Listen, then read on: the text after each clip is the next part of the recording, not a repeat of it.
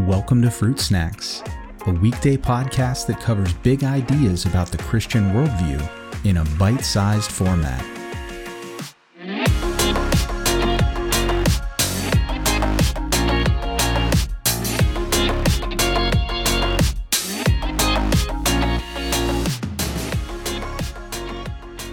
Hey everyone, we are almost through our first week of taking a closer look at this idea of why bad things happen to good people and whether there is such a thing as good people. We're working our way through a passage in Leviticus 18, and we're comparing our modern day practices and morality and ethics to it to really see how much more advanced and civilized we've become since the Bible was written. So in Leviticus 18:22, it reads, "You shall not lie with a male as with a woman. It is an abomination."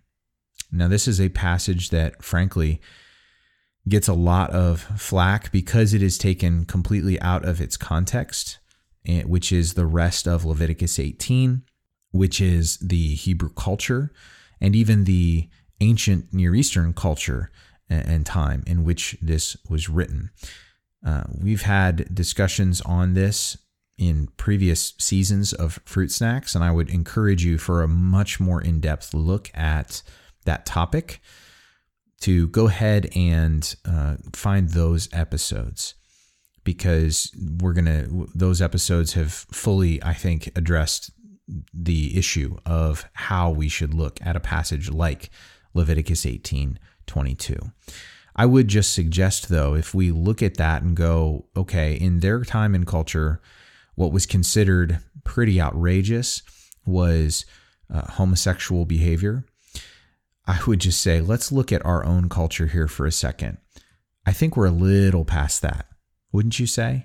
I mean, homosexuality is actually passé at this point. It's almost boring. No one even talks about it because it's just so normative at this point that our culture has moved on to much more provocative things. Homosexuality is just not even a conversation, frankly.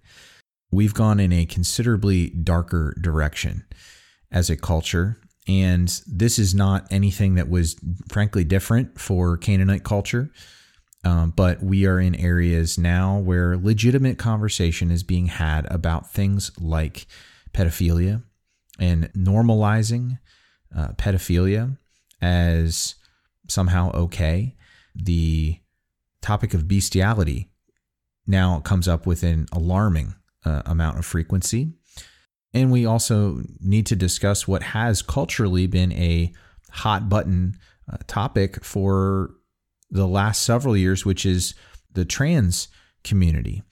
Now, this is where things get a little bit uncomfortable for the LGBTQ community, because what we have found over the last several years, as the T has grown to much more prominence, is that the G and the L are not necessarily on the same page with the T.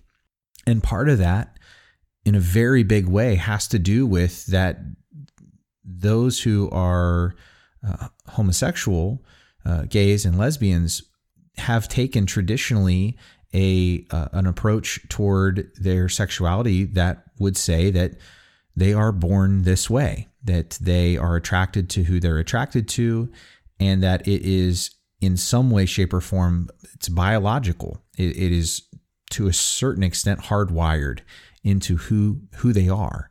And so it is, from, again, their perspective, it is right to identify or to discuss their very identity in terms of who they are sexually attracted to.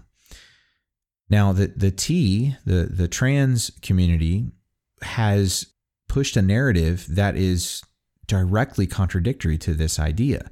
This whole notion from the trans community is that not only are you not born this way, that you can be born the wrong way, and that it has actually nothing to do with how you're born, that your sexual attraction is not innate, your gender identity is not innate.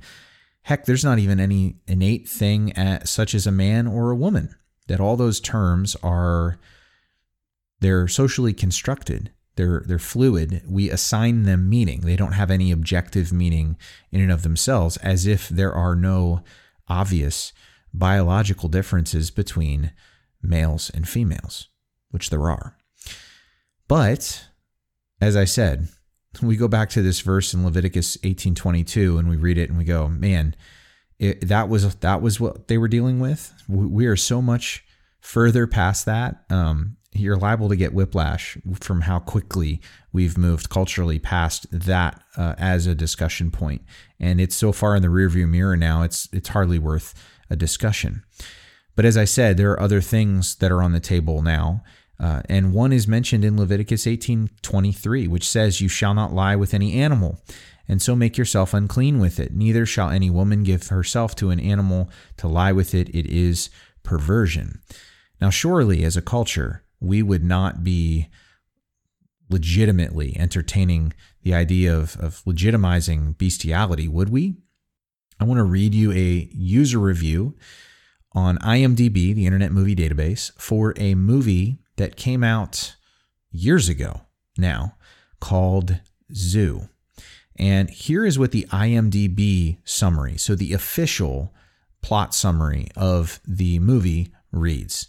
It says, "A look at the life of an Enumclaw, Washington man who died as a result of an unusual encounter with a horse."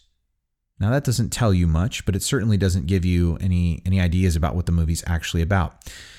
Here's what a user review of the movie says. So a real person who watched it, and they said, as a direct reply to the IMDb summary, "It's not a look in the life of a man who died. It's a story about men who met on a regular basis to have intimate relations with horses." And the man in question actually died because he suffered a catastrophic injury, internal injury, during this encounter, sexual encounter with a horse, and ruptured some internal organs, and he died. Now, I don't know really what else to say other than just that documentaries have been made about this stuff, and it's a conversation that is just very much part of our culture. And the documentary, by the way, takes a very favorable look. It tries to soften and humanize and get you to sympathize with these men rather than taking a more, I think, stark look at what they're doing and saying, these men need help because they either need serious counseling or they need to be locked up, or maybe both. I think most people would respond that way, but our culture is shifting to where this is okay. And again, if we look back at Canaanite culture, this was absolutely a part of their culture too. There's nothing that we do now that is any worse than what the Canaanites did, but we're not any better. We're still doing the same things. Now, when we kick things off next week, we're going to shift into a somewhat lengthy topic about the shedding of blood and murder and violence, because that is certainly still part of our world today. And we're going to look at just how much a part of our world it is.